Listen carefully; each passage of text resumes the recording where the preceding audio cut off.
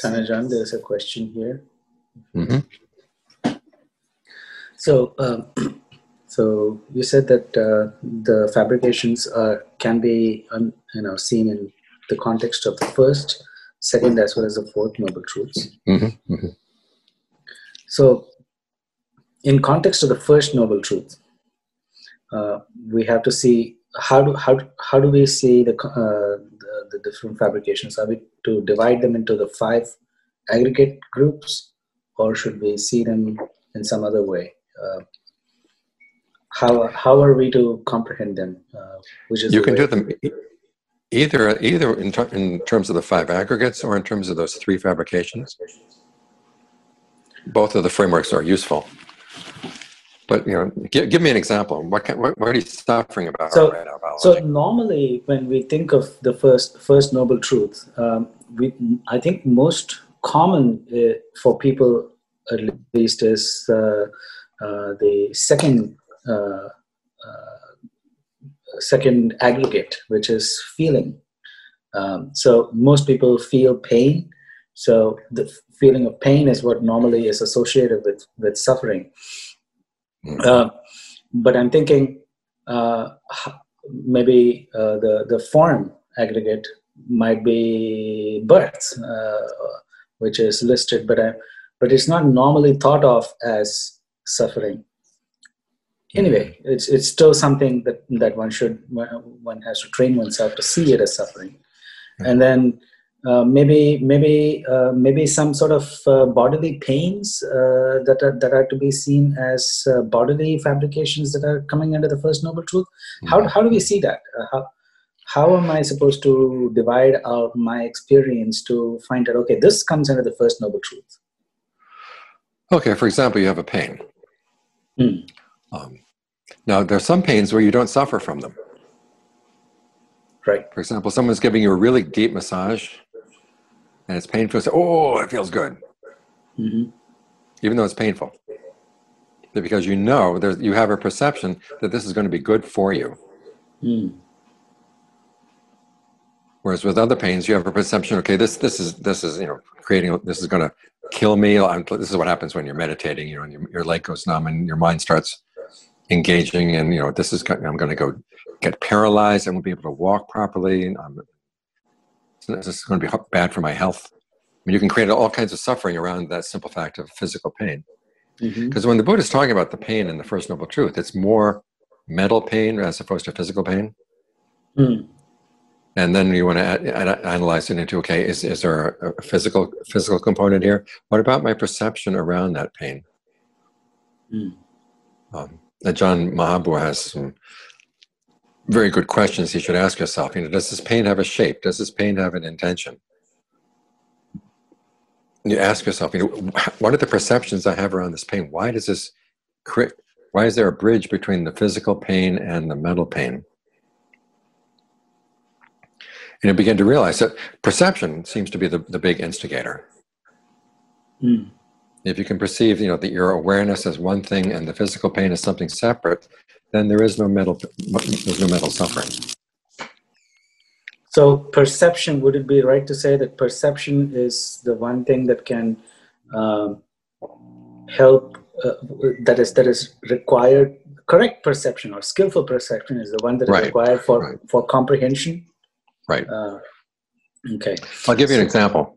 I was in Singapore one time, and I was taken to a Chinese doctor who was going to treat my back. And he couldn't speak English, and I couldn't speak Chinese. I had no idea what treatment he was planning. Yeah, and so he had me lie down on my stomach, and he started rubbing oil into my back, which felt nice to begin with. But then he started rubbing more and more strongly until my skin got very raw. And then he took these bamboo poles that he'd cut into little whisks and started beating on me. And I had no idea how much longer this was going to last. And the first thought that went through my mind was, okay, what bad karma have I done? And then I figured, wait a minute, I've got to deal with this so I don't suffer from it. And I began to realize that if I saw the pain as going away as soon as I was sensitive to it, in other words, instead of thinking of the pain coming at me, I saw the pain going away. It's like sitting in the back seat of a station wagon facing back. And as soon as something comes into the range of your vision, it's already going away. And if I could see the pain is going away, then it was okay. I didn't suffer from the treatment. Okay. But other kinds of pains and other kinds of fabrications are there, which are probably also falling under the first noble truth. But I don't know if we can actually deal with them in that same way. For example, birth. Birth is a, I think maybe I would class it under form fabrication, but it seems like it's not something we can do much about. We're born, except that possibly we may be able to correct or maybe control the course in which we may be born in future lifetimes, or maybe stop that process at all, to completely, in case we have the ability. But it seems like that's completely outside our control. Okay, well, the fact of birth may be outside of your control, but the question of whether you're going to suffer from it or not, that's in your power. It's the perceptions you have around this. I see. So you're still saying that it's like, like the child who says, "Mom and Dad, why did you force life on me? Why did you make me be born?" I see. And then Mom and Dad just saying, "It was you wanted to be born." I mean, right. You were the one who came in. So it would still, but I was thinking maybe it would be that one should actually use the fourth noble truths to train the fabrication such so that the birth is in a different place or a better place or something. Is that you can do that, but you've also got to, you're dealing with the fact that you're already born in this lifetime, and use the fourth noble truth in order to make the best use out of that birth. Okay. All right. Okay. Thank you. So Ken, you have your hand raised. Go ahead. Okay. Hello, Tanajan. Hello. I have a two-part question for you related to Ajahn Lee having you write to his students not to look at the content of the labels, but the act of the mind's labeling.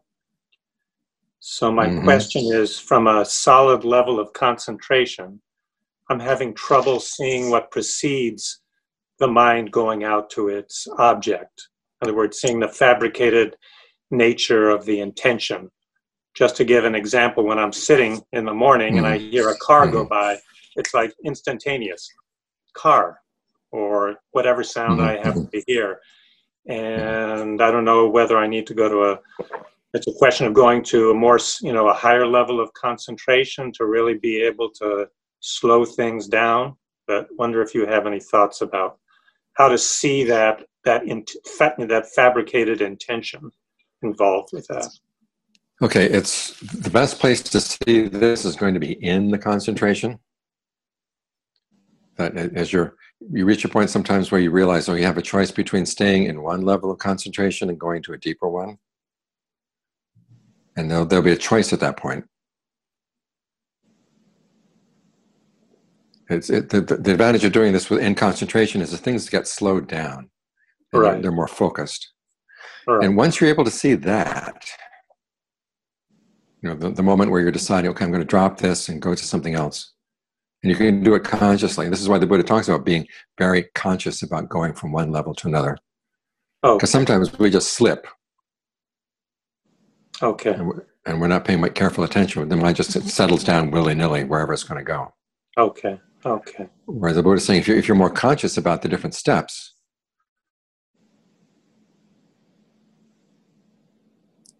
then it's going to be easier to see those steps as you deal with regular sensory experience. Okay, that's very helpful. The second part of my question, from a solid level of concentration, I can see the allure and the drawbacks of the labeling, the stress, the subtle stress that's involved, and from the drawbacks that the act of labeling is not worth it. And beginning to experience a feeling of disenchantment with it. but it feels like a huge step from moving from the disenchantment to dispassion, cessation. Mm-hmm.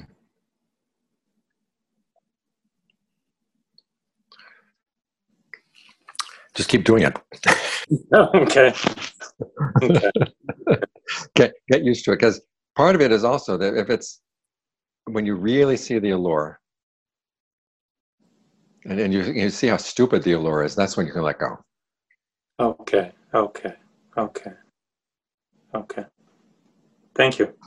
Mm-hmm. Olivia, go ahead, unmute. Thank you. Thank you for your talk. So there was something intriguing about this concept of we're going to have the 5 aggregates and craving right now. And so there might be some that are more skillful than others. And I've been experiencing a lot of craving for meditation, craving for renunciation. And it seems hypocritical. Like I recognize that this process of craving is, and yet it's to remove craving. But I wondered if you could speak a little bit more about how to discern when it is a kind of a skillful motion versus the mind sort of co-opting that kind of mental state. Craving for the path is perfectly fine. In other words, it's the only way you're going to get out of your other cravings is to start craving something better. And so you don't feel hypocritical about it. Just realize, as the Buddha himself said, all things skillful and unskillful are rooted in desire. And so you want to be able to encourage the skillful desires, because you realize, this is going to lead to something that really will be good for my long-term welfare and happiness. And you want to encourage that. Now, it's only after you've started mastering some of these things that you can start saying, well, wait a minute, these things have their drawbacks as well. I want something better. That's when you move on. So, crave the path as much as you want. And don't feel hypocritical about it. Okay. And then there will be some natural point where letting go of the raft or any stage of the raft will just occur. Yeah. So it's like, there's that Far Side cartoon where the cows are standing around eating grass, and one of them jerks their head up and says, wait a minute, this is grass. We've been eating grass. And as long as grass tastes good, keep on eating the grass. And then someday you realize, hey, this is grass. And you move on. Thank you. Ram. Ajahn, thank you so much. In the beginning, you mentioned the raw material for fabrication is past actions. So I kind of took it as that's probably at the fundamental level, that's where the causality is. But sometimes for me to, in my practice, understand fabrication deliberately, are there anything that you would suggest in grasping the origination of these fabrications? Okay, in terms of your raw material, you're going to be pretty much getting what you know. You don't have much choice over the raw material that's being presented. And so you want to look for the origination in the present moment. It's, okay, what is my desire right now? What am I looking for? How is my desire shaped by my intentions? How is my desire shaped by my perceptions? Are my perceptions setting me up for something unskillful, or should I change the perceptions? I mean, this is one of the reasons why it's good to read in the canon, because the Buddha gives you so many alternative perceptions for looking at things. You understand a particular situation in light of one perception and say, wait a minute, I've been holding on to this perception. It has no relationship to reality, or at least it's very, it's making me do something unskillful. I should change my perception around this. So there's a deliberate, there's a deliberate intentionality there, essentially. Right. Yeah.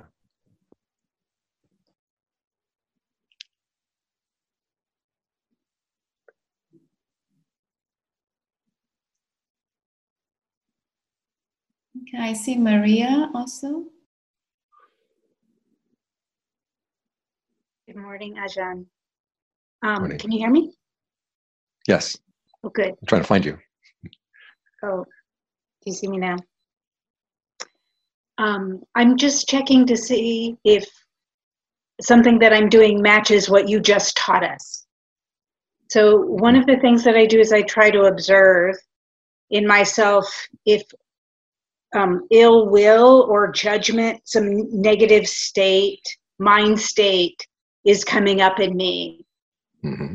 And if I notice that that's happening, that's a flag to me that I have wrong view, that Mm-hmm. I'm looking at the situation with a destructive point of view. And so that flag it's a flag to me, that feeling of hostility or negativity towards the person or anger. Mm-hmm. That's a flag to me that I have the wrong point of view and I need to raise my level of consciousness and challenge my perspective on the situation to have a more objective, compassionate point of view. And when I can do that, then I can recognize what would be a better point of view to see this situation from, and it helps me let go of the anger and the hostility. Right. Is that what you're trying to describe? Right. That my In other words, point of view is what's creating the perception, so I have to change the perception by choosing a different point of view. right. Mm-hmm. And you can play with the different perceptions or different thought fabrications. Think of it in terms of fabrication. What would be a good perception? What would be a good line of thought around this? I know some people say, well, doesn't this seem so artificial? And I said, well, the whole process of fabrication is artificial to begin with. It's just that some fabrications are more habitual. They seem more natural as a result. But we can step back and come up with new ways of fabricating around the situation that are just as true and actually more beneficial.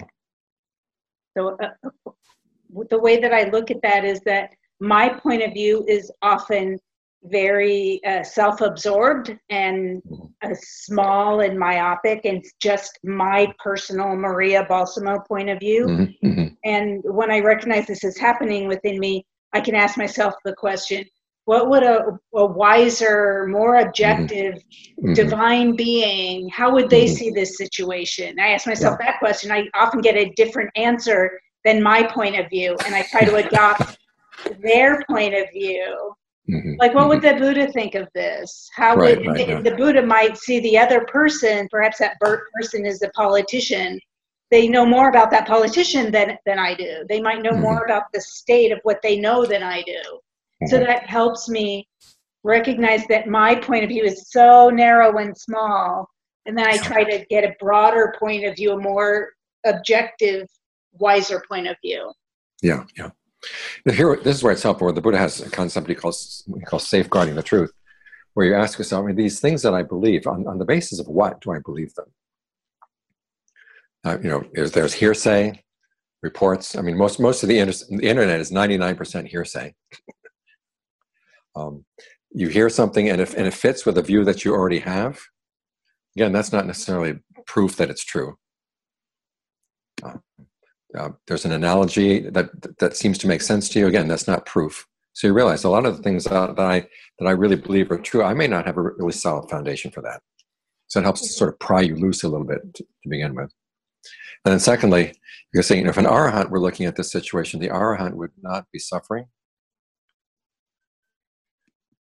So I obviously am not looking at this with the same eyes as an arahant. How would an arahant look at this?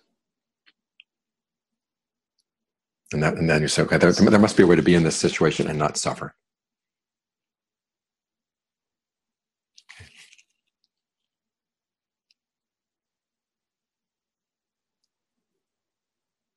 I see Jeff and Rita. Morning, Tyler, John, Morning. and community. I'd like to clarify for myself just what you've said and the other participants have been saying. And I'll start with this comment. If you don't question that you're eating grass, you're going to continue to eat grass. Right.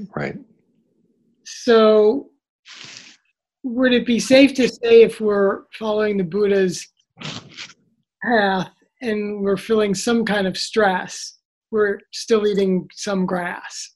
Mm-hmm. So that's the starting point. Yeah. Mm-hmm. And then, so from the point where I am to at least stream enterer, I need to be evaluating then what are my perceptions? How are my perceptions continually putting me in this suffering? Mm-hmm. And so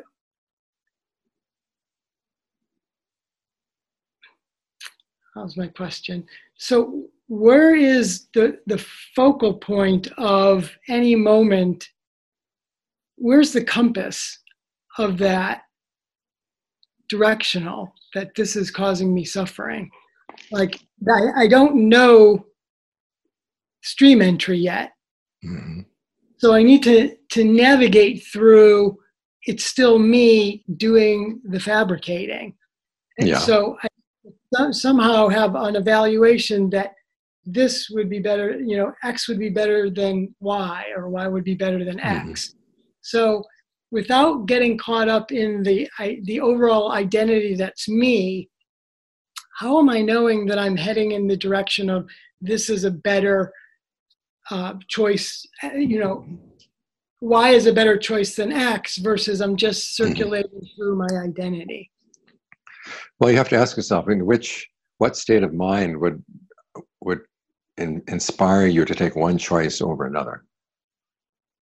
If you can clearly see that it would be anger, or it would be lust, or some unskillful mental state that would incline you to choose X over Y, it's okay, I better avoid X.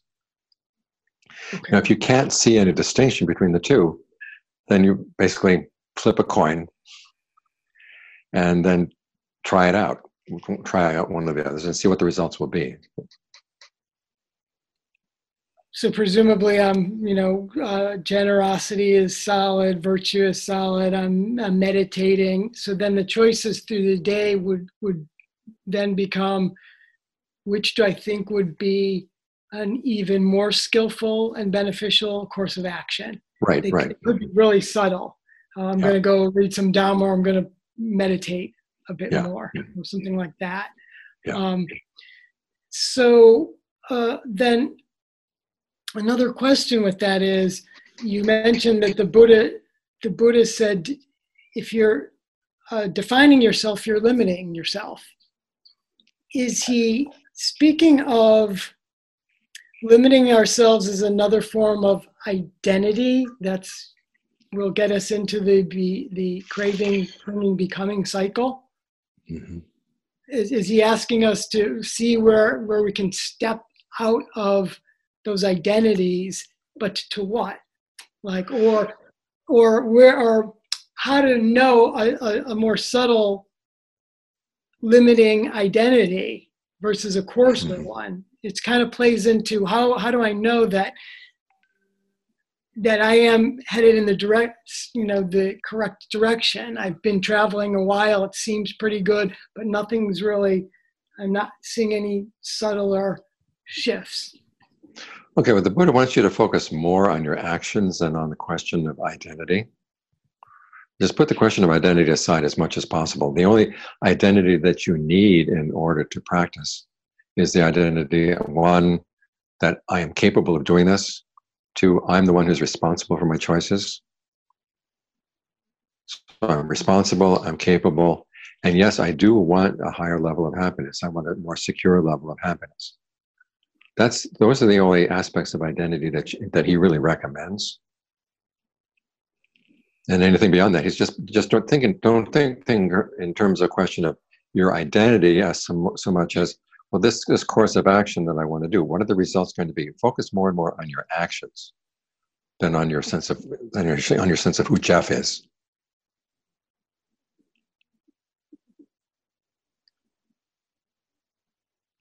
You might look at that article that just came out on Dhamma Talks. It's called "Clinging and the End of Clinging."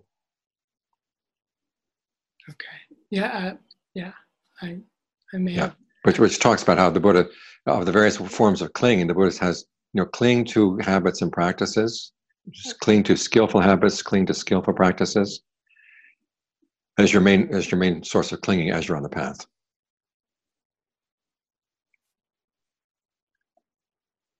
There's another question, but I'm going to set it aside. Okay, fine. Thank you. So Balaji. Tanajan. So the next thing that I'm asking about is fabrication in the context of the second noble truth. Mm-hmm. You did mention that fabrication occurs in three contexts. So the first noble truth I asked earlier, but I'm now thinking in context of the second noble truth.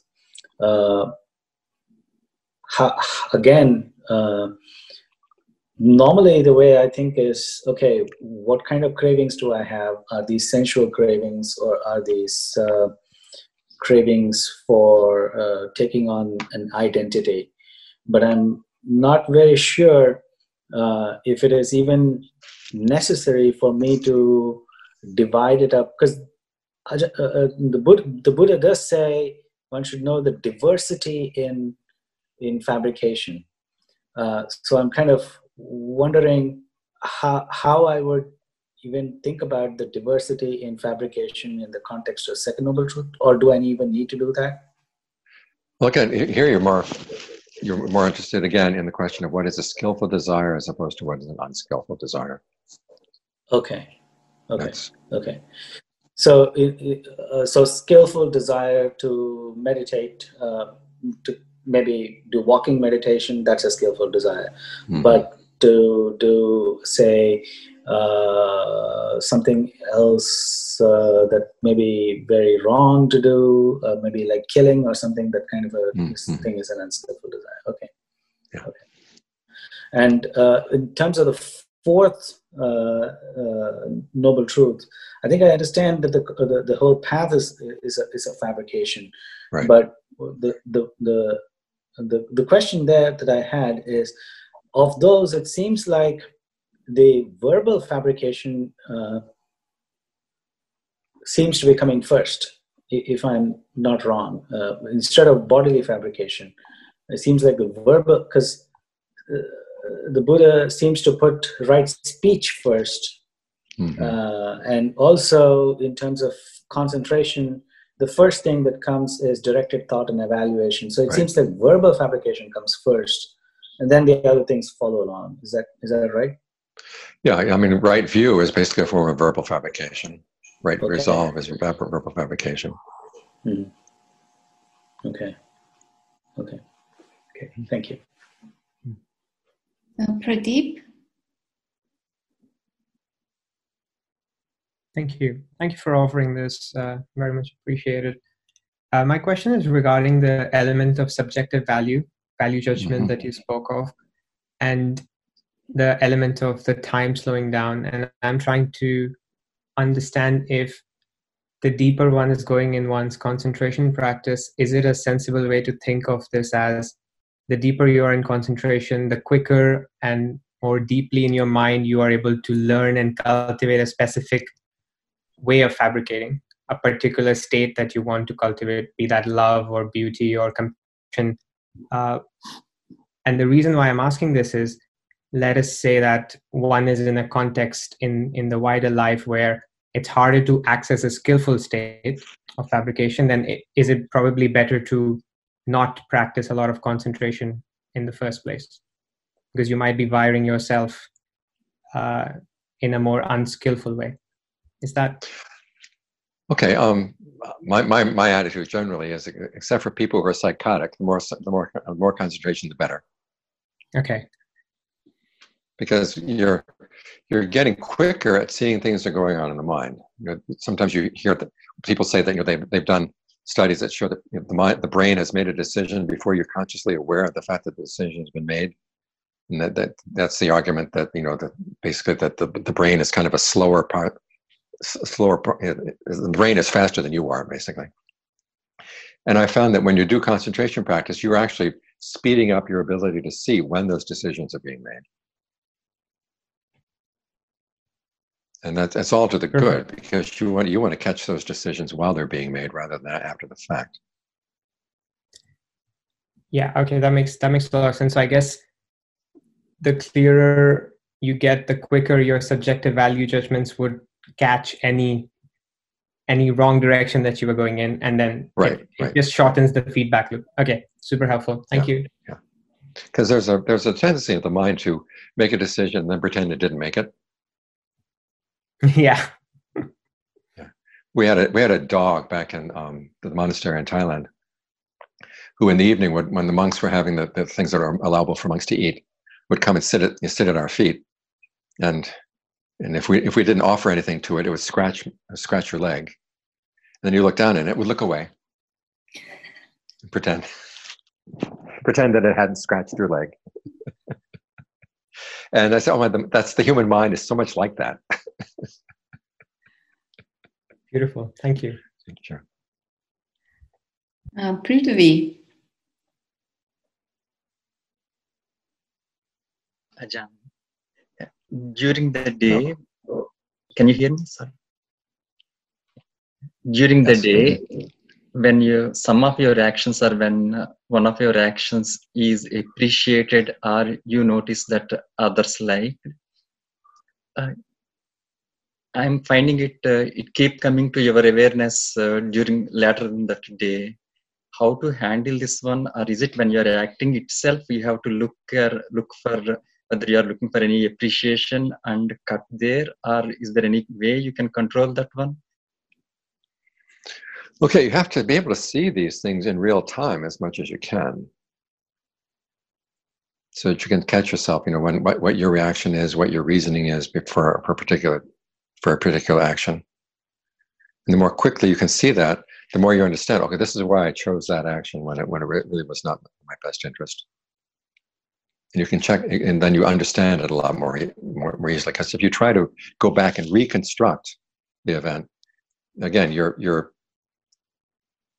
perceptions may be getting in the way, your self-image may be getting in the way. There are lots of things that prevent you from actually seeing it in, as it actually was. So you want to see it in real time as much as you can. And how to not take pride from it when you keep acting skillfully, or when people appreciate and don't get pride from it. How to do that?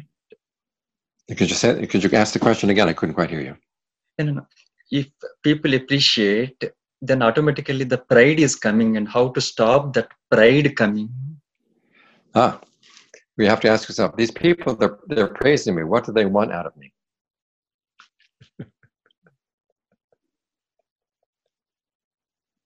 That was always a John Fuang's message. He says, watch out for the people who are praising you. They want something out of you. Thank you.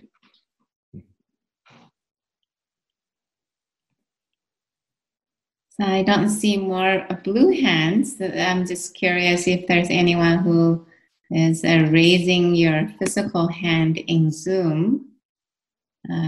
You can do that too. There's a blue hand. Okay, so Marshall, please go ahead.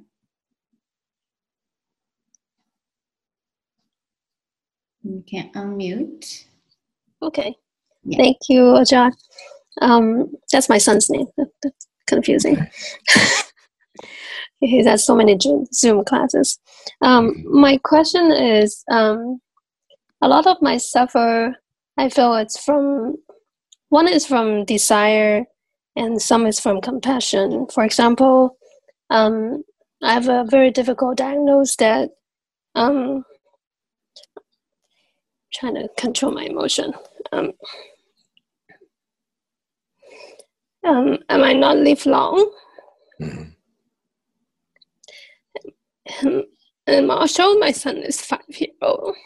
Mm-hmm. So I was trying to think, maybe it's a good thing for him, right? So as a young age to have a good big challenge. So I'm trying to get away from this, maybe a fabricated truth that being a good parent means you be wisdom. Mm-hmm. You see what I'm getting at, so we can speak more. So please help. Okay. This is where you have to tell yourself that it's not necessarily the number of years you're with him, it's the quality of the instruction and quality of the training you give him. And so you want to make sure that you embody good values and you teach him good values. And you'll be able to remember that. So, however much time you have, I mean, in some ways you're lucky that you realize the time is limited, so you have the impetus to want to make the most of it. Teach him good values about being an honest person, being a good person, trusting in his best intentions, and always doing, trying to always do the skillful thing and always develop goodwill and compassion for others. Then, if it turns out that the diagnosis is correct, that you don't have that much time with him, that would be his memory of you, the good things that you taught him. Because I mean, in speaking in terms of the number of years, that's the best that any parent can do for a child, anyhow.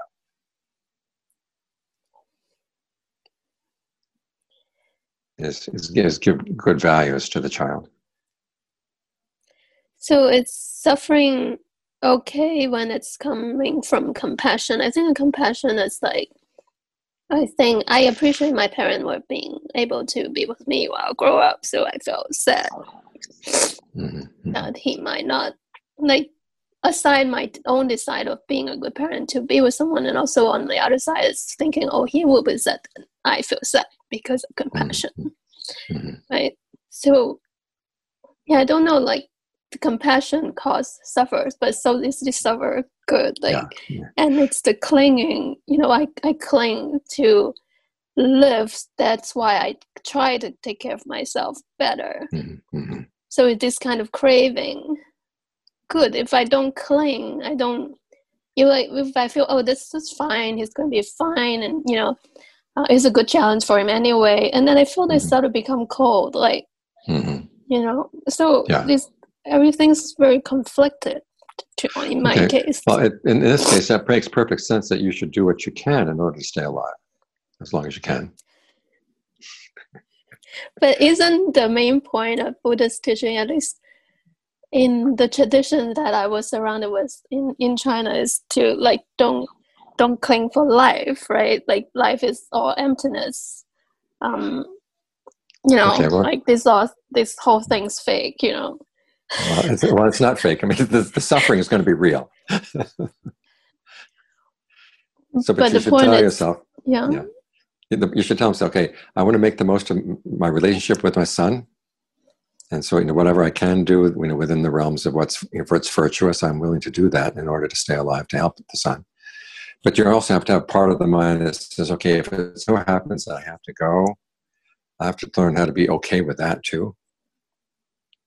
This is when the Buddha teaches the Brahma Viharas. It's not just equanimity. There's goodwill, compassion, empathetic joy, equanimity. You develop all four. You don't say, well, equanimity is the highest, so I'll just go for the highest. You have to have all four. So you've got goodwill for your son. You've got compassion for your son. You're happy to see him happy. But then there's equanimity and this is what every parent has to develop, with or without a diagnosis like yours. Which is, okay, there will come a time when we have to part ways. And if the time comes, I have to be okay with that. Otherwise, you're going to start just hovering around your son after you die. Right. Yep. That's very helpful. And there was a woman, a student of my teacher.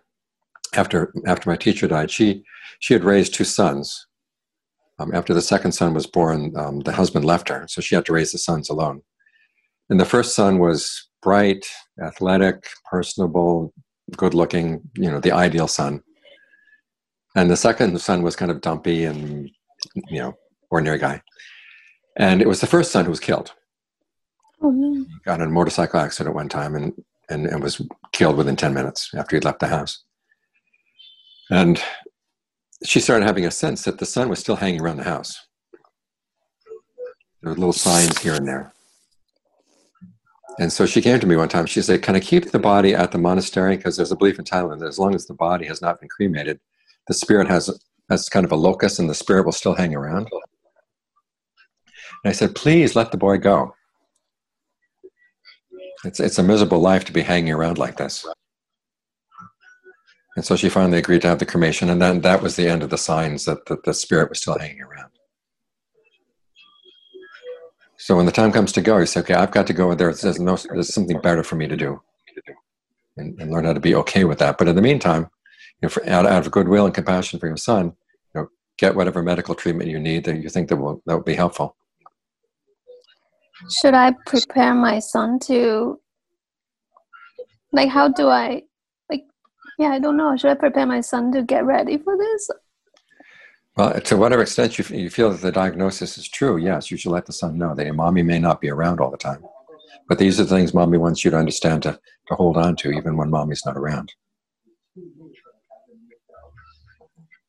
Okay. Okay. Thank you. You're welcome.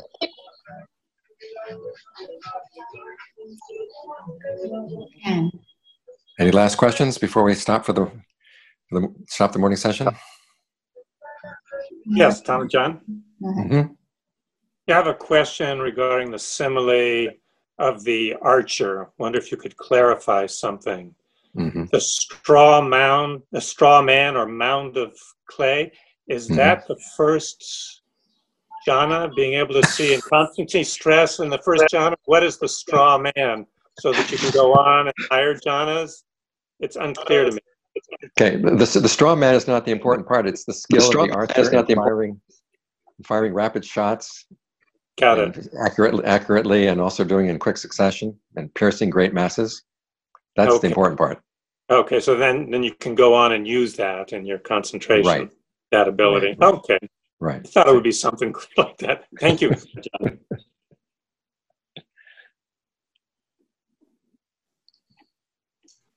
Michael. Thank you. I just wanted to share one of the models that works for me very well in my meditation practice over the course of the years has been, particularly when talking about fabrications and understanding them, is because we're all inculcated, and there are so many social, cultural ways that we have been mentally constructed. The house actually as a model works for me during my meditation to actually be able to see exactly how my mental confabulations are actually put together. And it's a house basically.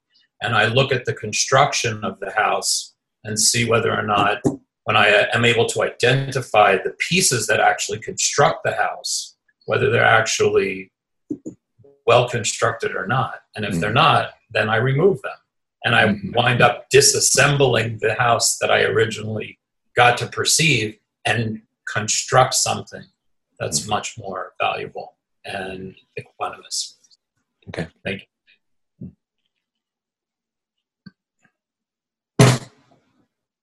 Okay, one last question.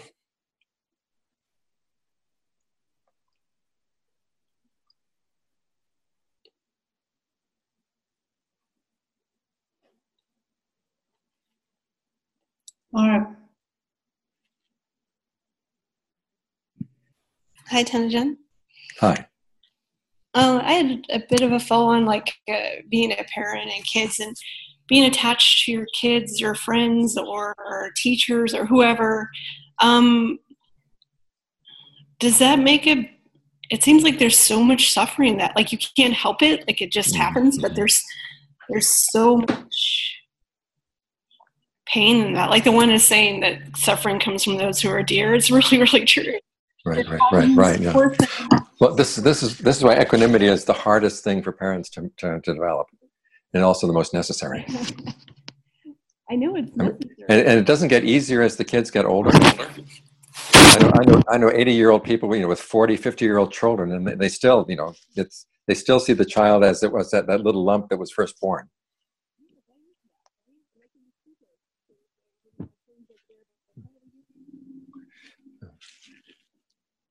Yeah, we can't quite hear you, Barb. I should put a headset on. Yeah, now we're okay. Now we can hear you. Now we can hear you. So it's hard to work on, but something that's really necessary to work on.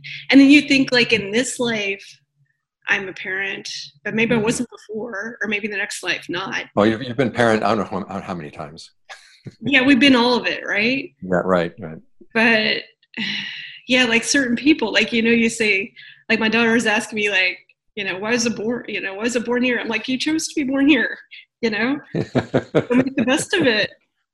Yeah. But it seems like monks can be so free. They can go off, people practicing, they just let go of those connections and focus on their practice.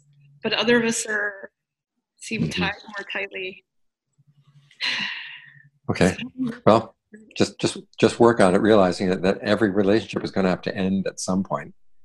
And so in the meantime, what good can you give the other person so that their memory of your relationship will be a good memory, and it will have had a good long-term effect on them. Right. That's the best thing, right? That's the best thing, yeah. Mm-hmm. Okay. Well, we'll break for a couple hours. We'll meet back here at 2:00 our time, and